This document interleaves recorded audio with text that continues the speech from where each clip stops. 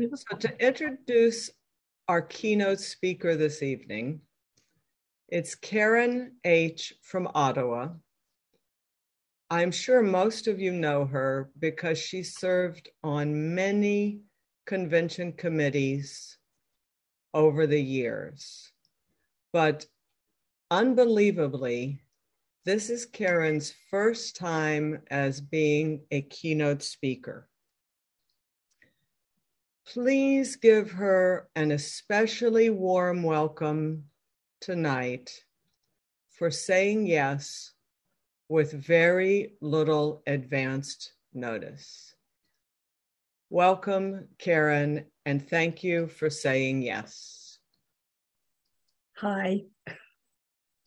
Okay, I'm going to look at myself for 30 minutes. Oh, gosh. Hi, everybody. My name is Karen. I'm a compulsive overeater, and I had 35 minutes notice that I'm the keynote speaker. And I said to Kimberly, that's probably the best way to do this because I would just be nervous for weeks. So I am going to put this in my higher power's hands. I normally do speak quickly. I often joke that I come from a family of auctioneers. My dad was an auctioneer, my brother, my cousins, my uncle, like really a family of auctioneers. So I learned to talk quickly. So I will do my best, Christine, to speak slowly. Okay, so I came to the Fellowship of Overeaters Anonymous in May of 1989. Is that 33 years ago? Anyway, long time ago. And I came to OA because I was 60 pounds overweight. I couldn't stop eating. And so food was my friend. Food was my coping mechanism. Food was my escape from life. It was my solution. And I guess it became my higher power. And so my first husband and I went to an employee assistance program worker at his work and told them we were having marriage problems because I was overweight, because the food was a big priority for me. Anyway, this counselor told me about Overeaters Anonymous, which I did not know anything about. I didn't even know about AA. I'm not alcoholic. I didn't really understand spirituality. So I was really a newcomer to this fellowship in May of 1989. And I only came here to lose weight. I didn't know I needed a spiritual awakening. I just wanted to lose 60 pounds and then go off on my merry old way and be cured. Well, here I am 32 years later, not cured, definitely not cured, recover one day at a time. I got abstinent in September the 13th of 1991. And I actually just celebrated 30 years of abstinence a month ago. And my 30-year coin, which is actually sitting right here, my 30-year coin has on it the word gratitude. There we are. I had it upside down. Gratitude. Because that's the way I feel today. Whoa, I'm going to get emotional. I just feel so, so grateful because this program has saved my life. So a little bit of my history. When I was young, I was always on diets because food was easy to get because my dad ran an auction barn in the back of our property. And so he sold chocolate bars and chips, like pretty handy for a compulsive overeater to get food. So Yeah. So, and when I was pretty young, I was put to work in this auction barn selling the chocolate bars and chips. In other words, eating all the profits, stealing money to buy more. I really think I have a disease of more, right? I always wanted more. So, and, I think there was a payoff for eating the way I ate, right? I was getting something out of it. So, like I said, the numbing and the escape. When I went to university in Kingston, Ontario, I'm from Ottawa, Ontario, Canada. I went off to Kingston and I lived in residence and I really thought the food was free. And free food tastes better, so much better. So I stocked up. I never left the cafeteria without stuffing stuff in my backpack or my bag, cookies and muffins and stuff. So I'd have it for later. So I was really into the disease at that point. I lived in Germany for a year and I did learn some German, but also that the chocolate tastes very good in Germany. And then when I moved, these are all times of change. Right? I just as a food addict, I don't deal well with change. It's like I needed this little soother, this food to help me along. So I started going to Weight Watchers. I went to an eating disorder psychiatrist. Like I was trying to find a physical solution to what I now know is a spiritual problem. In my first pregnancy, I gained 60 pounds. And, the baby didn't weigh 60 pounds, right? So I had a lot of extra weight. And I'm just looking at the chat. That's a bit distracting. Anyway, so I gained 60 pounds in my first pregnancy. And that year, he was born in 1988. And I was, nursing my baby who was colicky. So then I couldn't eat certain foods. And when in January of 89, when I weaned the baby, I just went like crazy, eating foods I hadn't eaten for like 6 months. So I gained 30 pounds in 3 months. I was literally out of control. I mean, I guess I was also taking care of my baby, but I was very focused on the food. And so, I took my baby out in snowstorms here in Ottawa. We definitely have cold, snowy weather just to get food. I left him in the car. This is a progressive disease, and I was getting worse. I was about 29 at the time. In May of 89, I got on the scale and I weighed over 200 pounds. I'm like, well, how did that happen? It's like I was unconscious and didn't even know what I was doing to myself.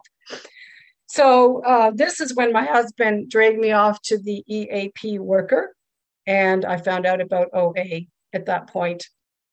And so I had a slow start when I came to OA. I had about 2.5 years of relapse, in and out kind of thing before I got abstinent. I guess I needed to do more research. I kept coming to the meetings and I did listen to what was being said, but I kept thinking I could do this myself. And so in that 2.5 years, I would have like a short period of abstinence following the 301 plan, 3 meals a day, nothing in between, 1 day at a time. But I was really just using willpower because I hadn't really defined a concept of a higher power. And so, of course, I would keep losing my abstinence. So, and of course, any weight because I did lose some weight in the first year, but I gained it all back. So I had to become convinced that I was powerless over food. Back when I started, we used the big book. We still do, but that's what our main literature was. And I still remember on page don't forget, I haven't prepared this talk.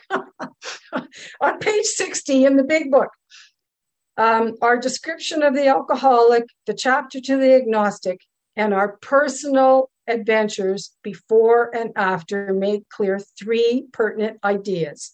A, that we were alcoholic and could not manage our own lives. B, that probably no human power could have relieved our alcoholism. And C, that God could and would if he were sought. So I needed, and then the next line is being convinced.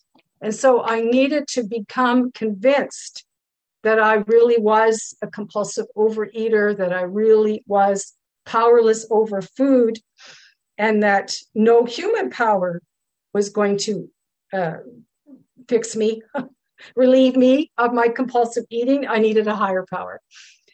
So I had to get worse, before I was willing to surrender.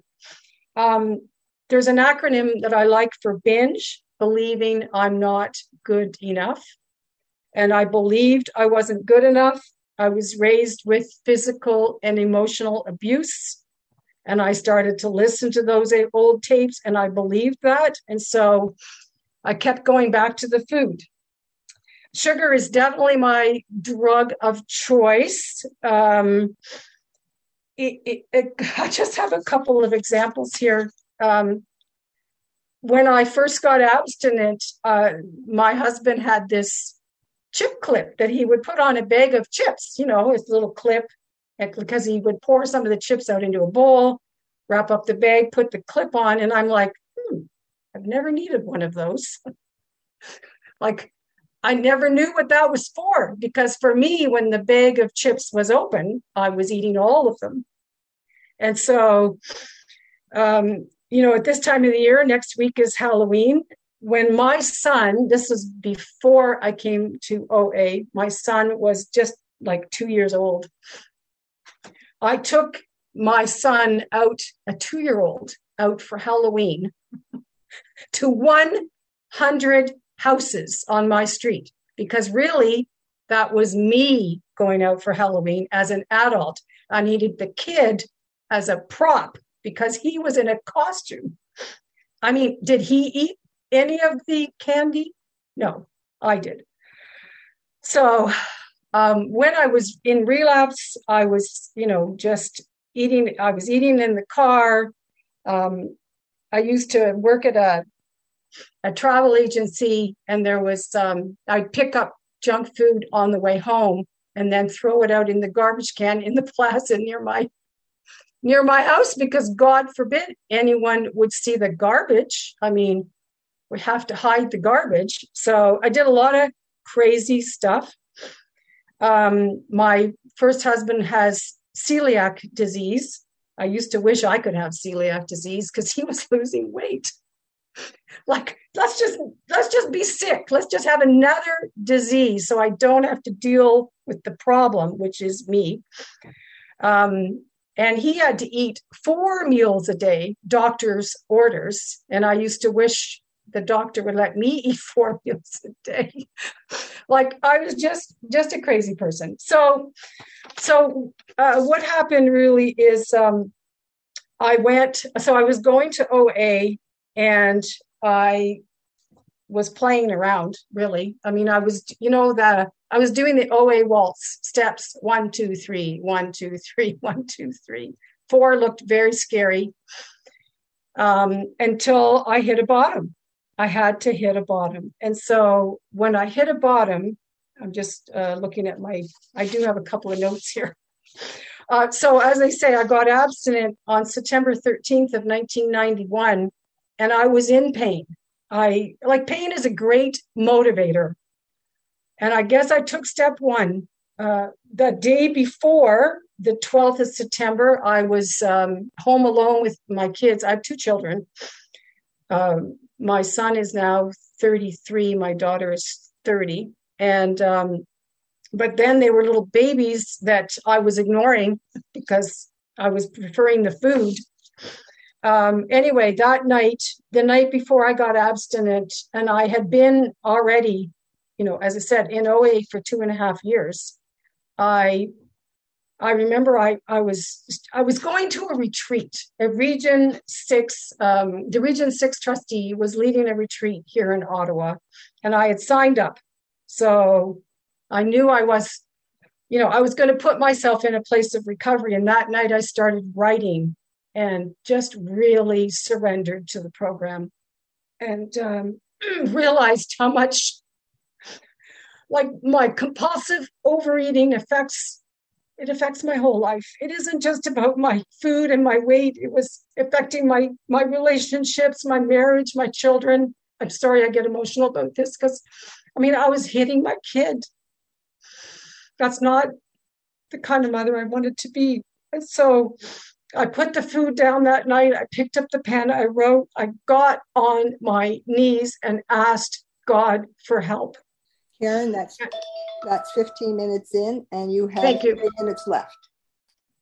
And so I went to that retreat with, I guess, open ears. I started talking to the old timers who I had up here on a pedestal, and I brought them down so I could I talked to people, and I asked, I finally started using my sponsor. I had a sponsor in name, but never used her. And I started working the steps and putting as much energy into recovery as I had into the disease. I put a lot of energy into the disease. Driving around town, you don't want to go to the same store all the time. And back then, there weren't a lot of drive-throughs. I was very sneaky and controlling and manipulative. So I needed to put that same energy into recovery. And I had a 6-month-old daughter, a 3-year-old son, and I was an at-home mom. So I had, when I started going to meetings and started getting better, my husband would say to me, like, aren't there any more meetings you can go to? Like, you're a lot better when you go to meetings, because I was only doing 1 night a week, and he encouraged me to do 2. He could handle the kids. So anyway, so in step 1, and I love our OA 12 and 12, our revised version, on pages 4 and 5, it talks a lot about the fact that I'm not a normal eater. It says here on page 4, whatever the cause, today we are not like normal people when it comes to food and eating behaviors. We have an abnormal reaction to food. And then it says here again, we will always have these abnormal tendencies. I'm not going to one day grow out of this and be a normal eater. I don't entertain those thoughts. It says what all compulsive eaters have in common is that our bodies and minds seem to send us signals about food that are quite different from those the normal eater receives. And then on page 5, our eating, our attitudes toward food are not normal. We have this disease. And so my sponsor gave me homework from the big book, from the AA 12 and 12, which is what we use the most, and then gradually the OA 12 and 12. And I started writing and reading and really working through the steps, because this is a 12-step program. I've got to work the steps. We have a fellowship of people that support us, but it's the program, which is the 12 steps, that change us. And the same person will eat again. So I need to change. And you know that slogan, nothing changes if nothing changes. In the big book on page 30, I love this page in More About Alcoholism. But in the second paragraph, it says, we learned that we had to fully concede to our innermost selves that we were alcoholics. This is the first step in recovery.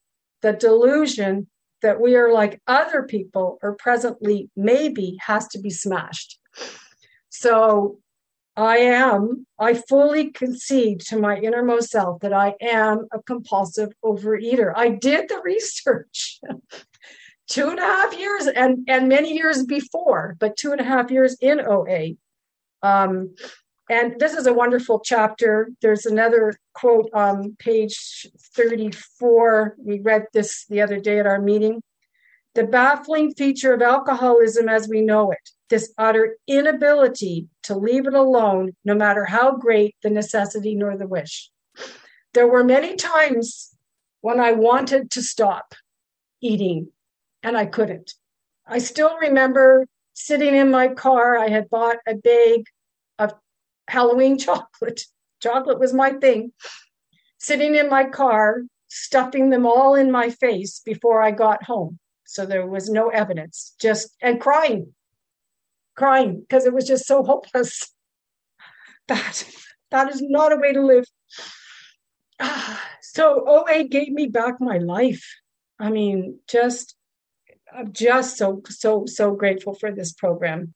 So since I was convinced that I'm not a normal eater, then I need to also be convinced of the solution, God as I understand him, which is also great that we get to define our own concept of God. You don't even have to call him God, God, higher power, whatever you choose. So I initially had the group as my higher power, and then I began to know God as I understand him, the God who does for me what I cannot do for myself. There's no way I could do this by myself. I can't even get through a day alone. So I built up a relationship with God, and I spent time with him on my knees in the morning, at night. I'm retired, so my day is set up, in recovery, talking to my sponsor, talking to sponsees, going to meetings. This is a lovely silver lining of the pandemic are the Zoom meetings. I go to a regular meeting in South Africa. It's just great that we can go to meetings without leaving our house. Eventually, here we're still not doing face-to-face meetings. We will get to that, I'm sure. So, yes. And then in step 2, I'm just becoming willing to believe in this higher power. And then in step 3, I make a decision to turn my will and my life over to the care and the direction of this higher power. And as Kimberly was talking about, a decision is a decision, but it needs to be followed by action. There has to be some action. So, and I pray for it in step 3 also in our 12 and 12, it talks about, I probably can't find it quickly, but that we pray for the willingness and the ability. Here. We ask and we receive first the willingness and then the ability. We can count on this without fail. That sounds like a lovely promise. And then also it says, once we compulsive eaters truly take the 3rd step, we cannot fail to recover. So I truly take the 3rd step on a daily basis. I continue with my inventory process, steps 4 through 9. My very first 4th step was when I was not abstinent. I was in relapse, and I had bought the perfect pen, the perfect notebook, tons of binge foods, a Diet Coke. I sent my child to the babysitter, and I spent from 9 to 5 at my kitchen table writing what I thought, I had no part. It was my 4th step on my father, and I had no part because I couldn't see the truth. When I was eating compulsively, I couldn't see the truth. So needless to say, I had to do that step 4 over again when I put the food down and got abstinent. But in my step 4s. Yes, I'm looking for causes and conditions. I'm looking, writing out resentments, fears, harms, and, talking to my sponsor, giving that away. Step 6, I find, is the hardest step. It's really a willingness to change. I see my character defects. I see my part. Then I identify the opposites, the qualities to practice. What should I do instead?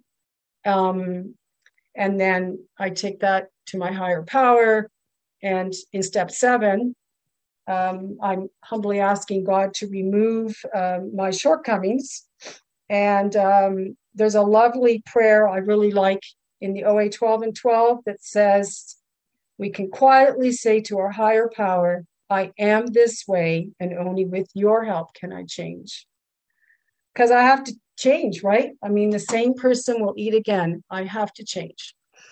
And so in step 8 and 9, those, I like to think of those as the relationship steps when we're making amends. And years ago in Ottawa, we used to have a meeting on Sunday night that was focused on relationships. And I had no idea why anyone would go to that. I don't have relationship problems. I just need to lose weight. I had no clue. Turns out I have lots of relationship problems.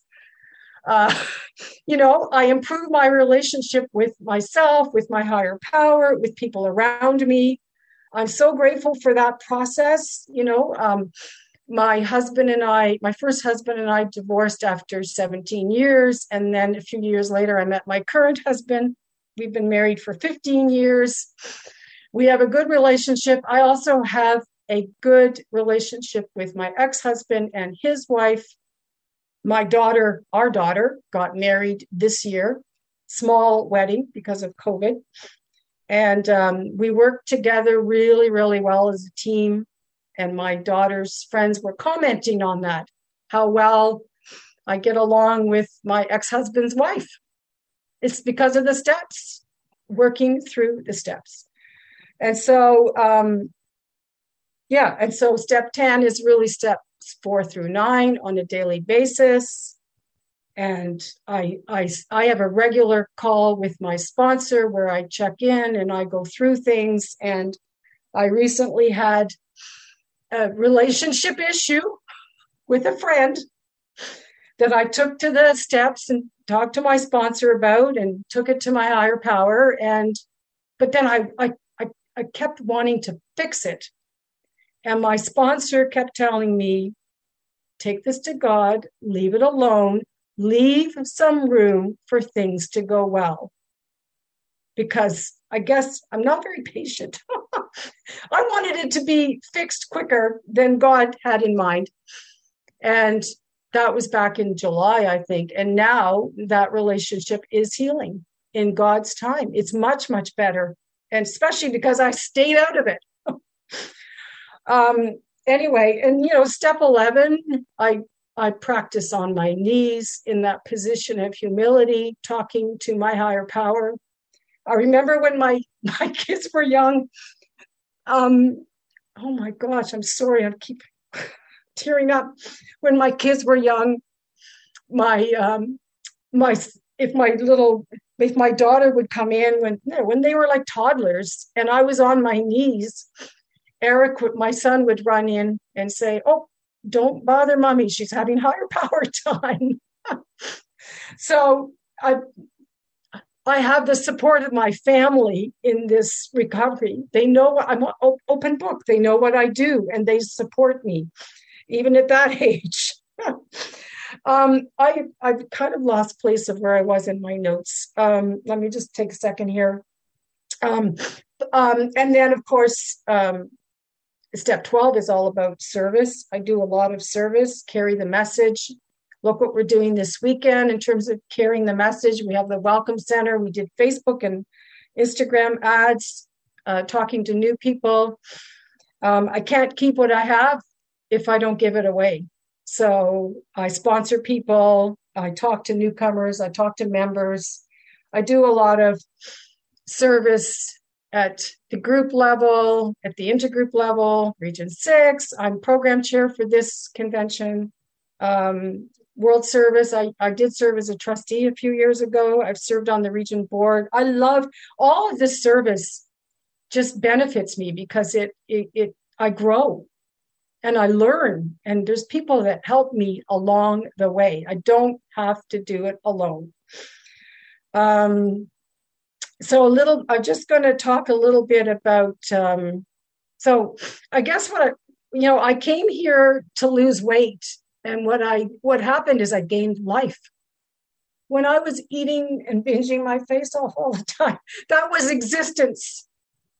And with recovery, I have an opportunity to live my life. Planet eating, in terms of the tools, my dad always used to say, Karen only eats one meal a day. She starts when she gets up in the morning and she finishes when she goes to bed at night. I didn't have proper meals. I just ate all the time. So now my planet eating for the last 30 years has been 3 meals a day with a beginning and an end to them. Like, it's amazing what you can do when you're not eating. You can live life in between and accomplish things. I have a snack. I have, and I have the red, yellow, green food list. Karen, 5 minutes left. Oh, goodness. Okay. I ask God to come between me and the food before the food comes between me and him. I ask God to feed my body, not my disease. I am very grateful for I'm at a healthy body weight. I did lose 60 pounds, which is, the plan of eating's had to change a little bit. I went through breast cancer in my late 40s. And so I took medication that promoted weight gain. So I had to adjust some things. Of course, I've gotten older. I'm 62 now. So, I talked to my sponsor about it and we work out what needs to change. I'm amazed that I haven't been told to slow down. So I do like to speak quickly. Anyway, I do a lot of service. I go to a lot of meetings. And like I say, I sponsor. I think that's one of the best things we can do, sponsoring, or one compulsive overeater talking with another, sharing experience, strength, and hope. For those of you that came in late, you may not realize that I wasn't supposed to be the keynote speaker tonight. I found out at 6:30 that the keynote speaker was ill and couldn't speak. Kimberly phoned me. I'm like, oh no, there must be someone else.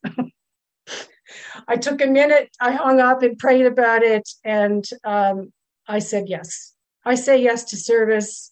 I say yes to life. I say yes to recovery. It's not always easy, right?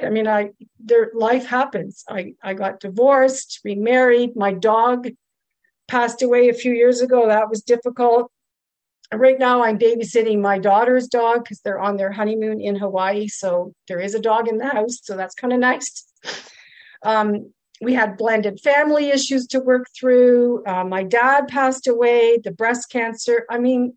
Health issues, like everybody has stuff. Stuff happens, right? So life on life's terms.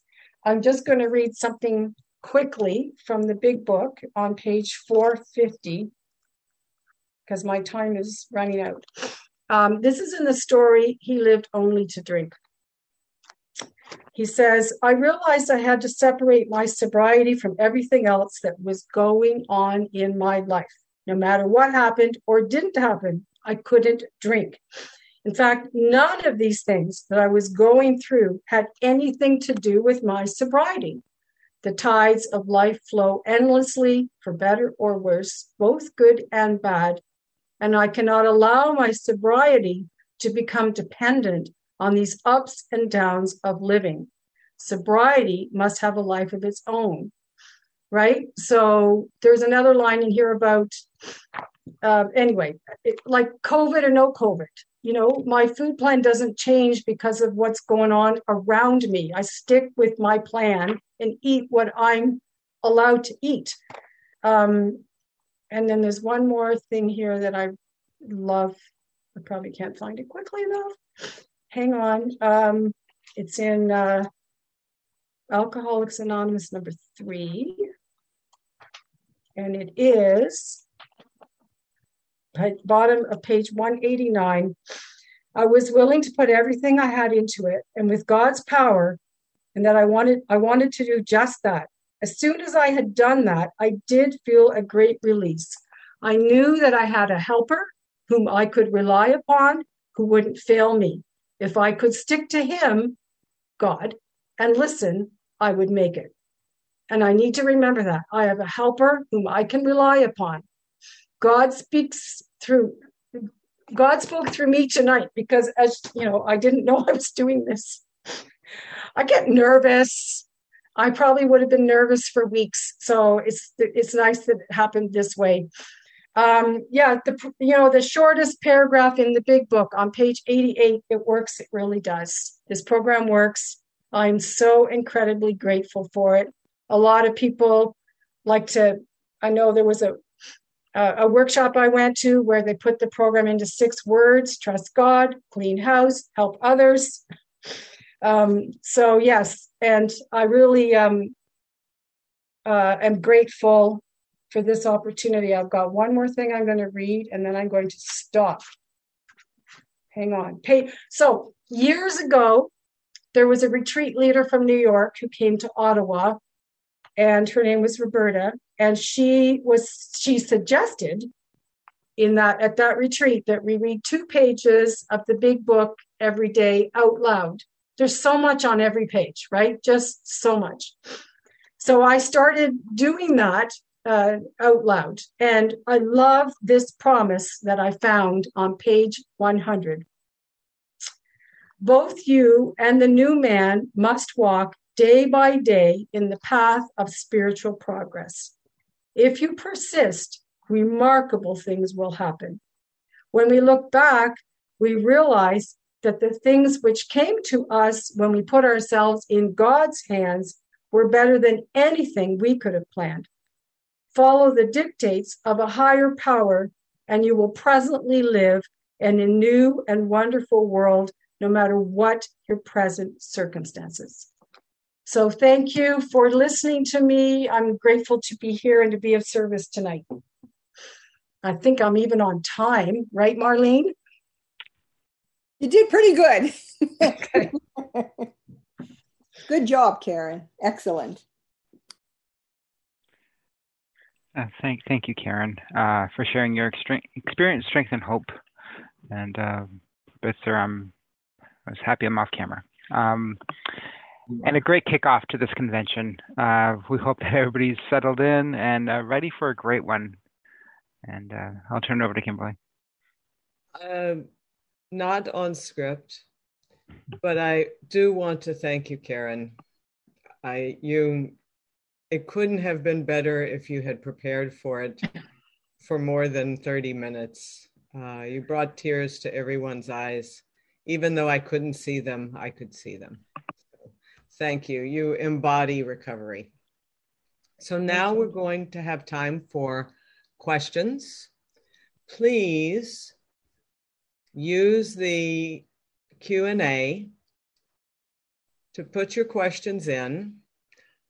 I'll be looking at the questions, so you can type in English or French. Remember, we use the chat for supportive comments, and we put the questions into the Q&A. So who has the first question, please?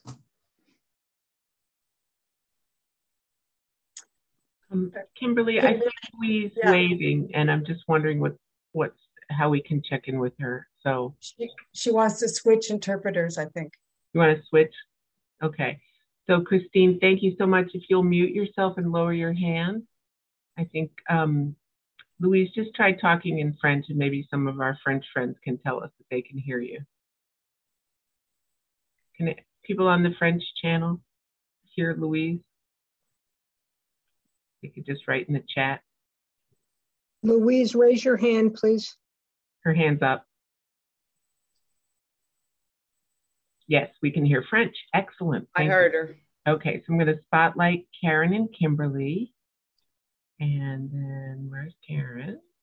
And then we're going to add a spotlight. And some of our friends have figured out how the Q&A box works. So there they are.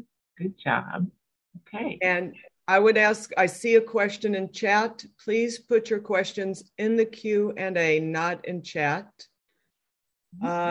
First question is about registration. So I'll type an answer to that later. Next question is, what do you do when you are going through a rough time and the food calls to you? So I talk to my sponsor. My sponsor always reminds me about meditation because it is a spiritual solution. And if the food is loud, I start writing my food out, which is because I don't always write my food out, but I find it goes smoothly when I write out my food. It's just, there seems to be, and I don't know if some people weigh and measure their food, but I find writing my food out and sending that to my sponsor helps. And then, of course, because I'm going through a difficult time, I go to the steps. So. Thank you. Karen, you're being asked if you could share your contact information. We ask if you are willing, we will put it in the chat rather than have it on the audio recording. If not, right, they will understand. I can do that. Should I type it in or can someone else? I'll type it in. Yeah, by the time we get it to somebody else. I can type your phone number into the chat if you like, Karen. She can't say it though, because we don't want it on the recording. Type it into the chat. Oh, okay, that'd be great then. Thank you. Please talk about your daily practices. How many meetings do you attend per week usually? I go to because of Zoom, I go to a meeting every day. Maybe not on the weekend as often. Daily practices, I start my day on my knees with my higher power. Then I have some quiet meditation time. I have my planet eating to follow, so I know what I'm doing there.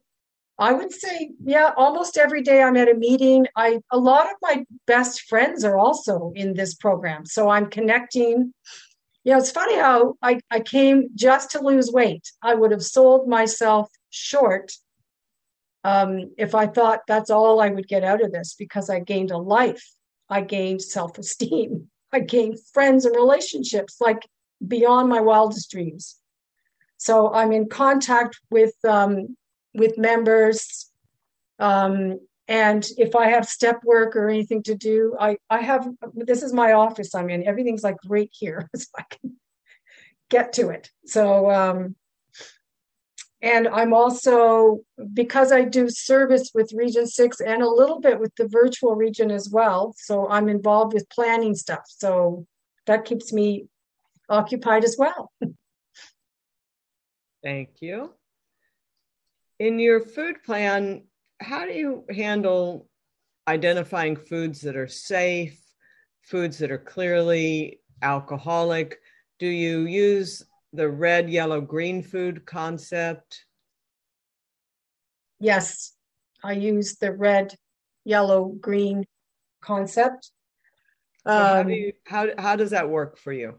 Well, my plan hasn't changed a lot from 30 years ago. The things on the red list are the things I was eating, pretty much the only things I was eating back then. So it was easy to identify the trigger foods, you know, junk food, chips, sugary items, that's all on red.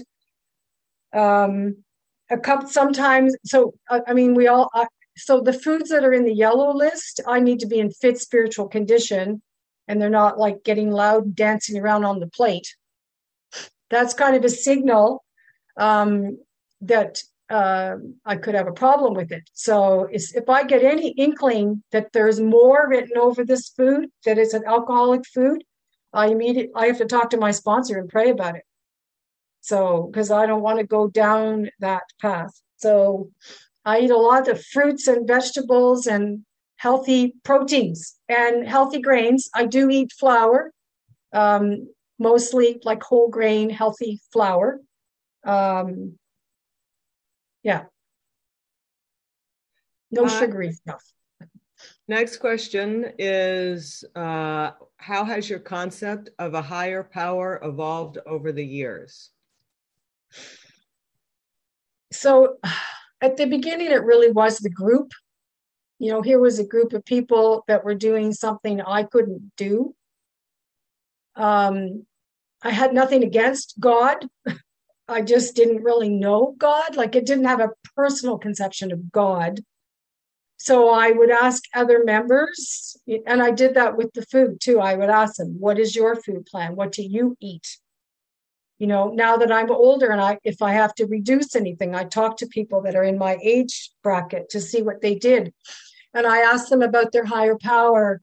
And God could be good orderly direction, gift of desperation. I'm definitely not a religious person, so it isn't a religious God, it's a spiritual God. I think of my higher power in nature, of him being the creator of love and kindness, you know, good things like that. I don't know if I have to, I don't feel like I need to define him more than that. And I do call God him for me, because it works for me. And everybody's different. We all eat differently. We all have a different concept of God. I do what works for me. Thank you.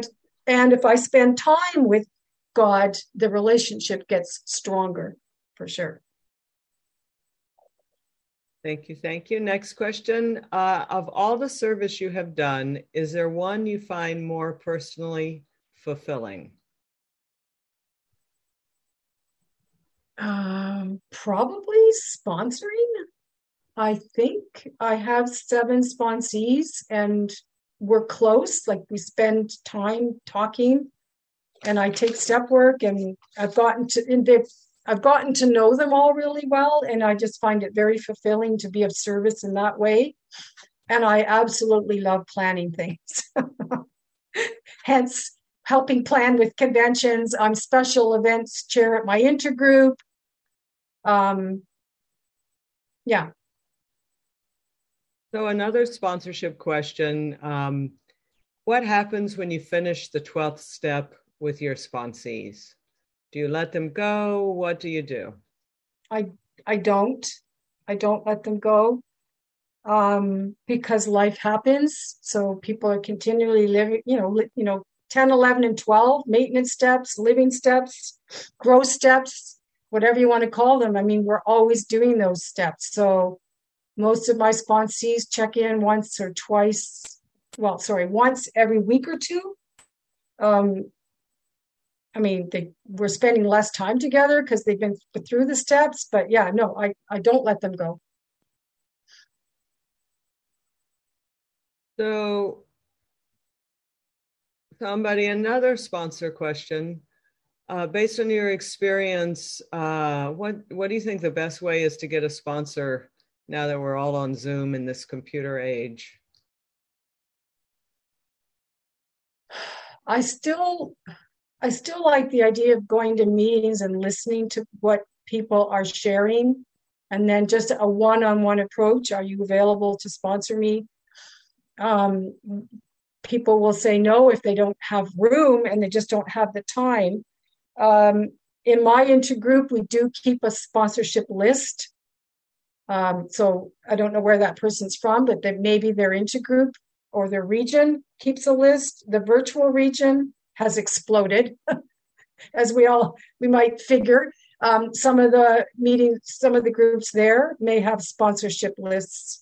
But if you go to a lot of meetings and the same meetings and hear people, you could just one-on-one and ask them. Terrific. What tips do you have for social gatherings or going to restaurants? I don't go anymore.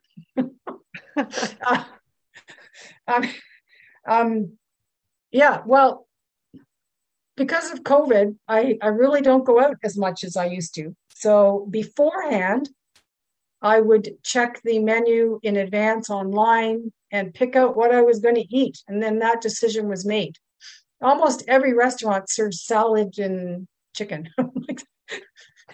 So, yeah. So I try to plan in advance. Even when I go to a friend's place for dinner, because most of my friends know anyway, I just ask them in advance what's being served so that I can plan.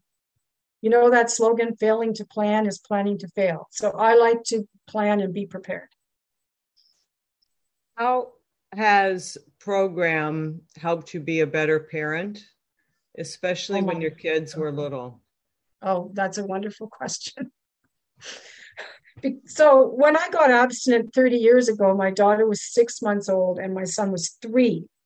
So they didn't have a long time with crazy mom. They have mostly known mom, in recovery. My daughter teases me that she's older than me because she turned 30 in February and I only turned 30 in September. So emotionally, that's probably true. And I'm close with my kids. We have a good relationship today, and it has made a big difference. At one point, my daughter was in university and having some, she gained the freshman 15, and then it became more than that. And my ex-husband said, go talk to her. She might be a compulsive overeater, which I did gently. I did step work about it first, and she's not a compulsive overeater. She was just having some dietary issues, and that's been resolved, and she lost all the weight. And so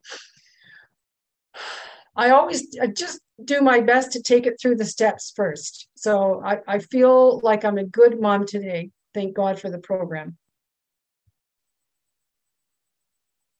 So there's a question about continuing to work the program and how that has helped you with your kids as adults.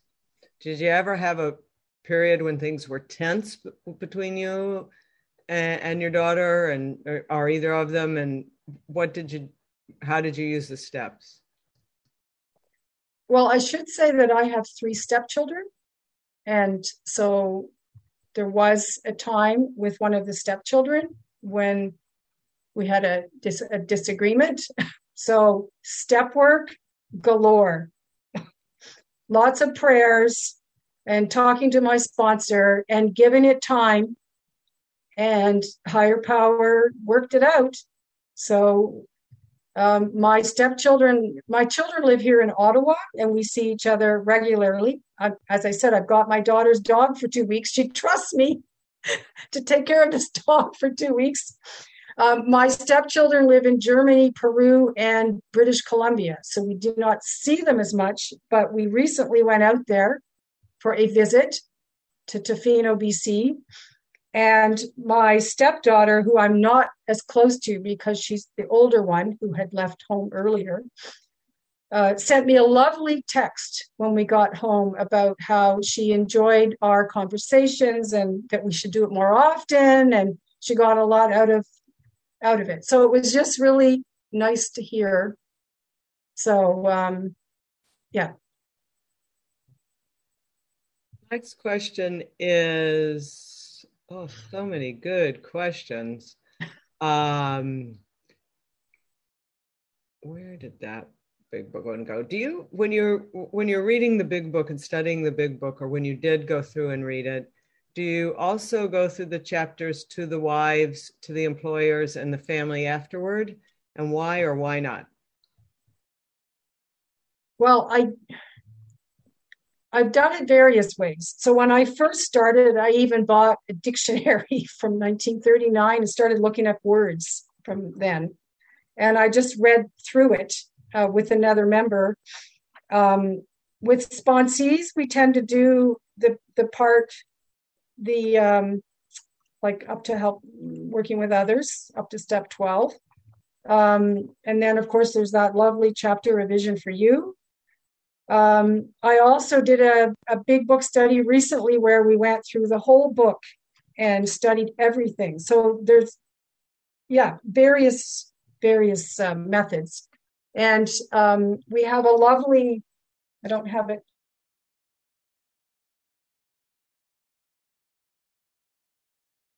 Oh. Close to a wonderful workshop that includes the big book and the OA 12 and 12. And my internet is unstable. Your internet's a little unstable. Yeah. If it freezes, just turn your video off, okay? Don't run downstairs. Karen has a backup plan. She has a computer downstairs, but we're almost there. So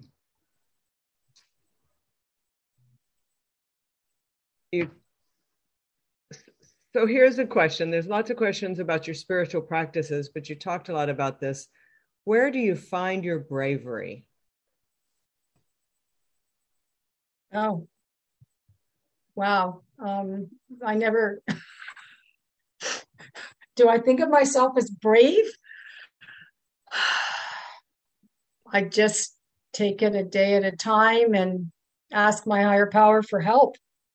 I mean, when I'm doing new things, it's definitely scary.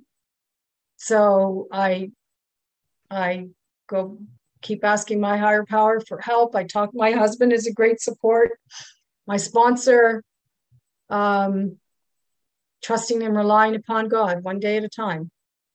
My internet is unstable. I had a 100-foot cord running through my house to connect to hardwire me in, and the dog ate the cord. So there is no more cord. Isn't it fun being having a grand dog? So we're out of time now, Karen. There's several other questions. I think we talked about most of the topics. I want to thank you on behalf of everybody, and really appreciate your service, your flexibility, and your saying yes when a lot of people might have said no way in heck. So well, you're welcome, and thank you. I'll turn it over to you, Chuck. Yes, thank you, Karen. Amazing, and great answers to the questions as well.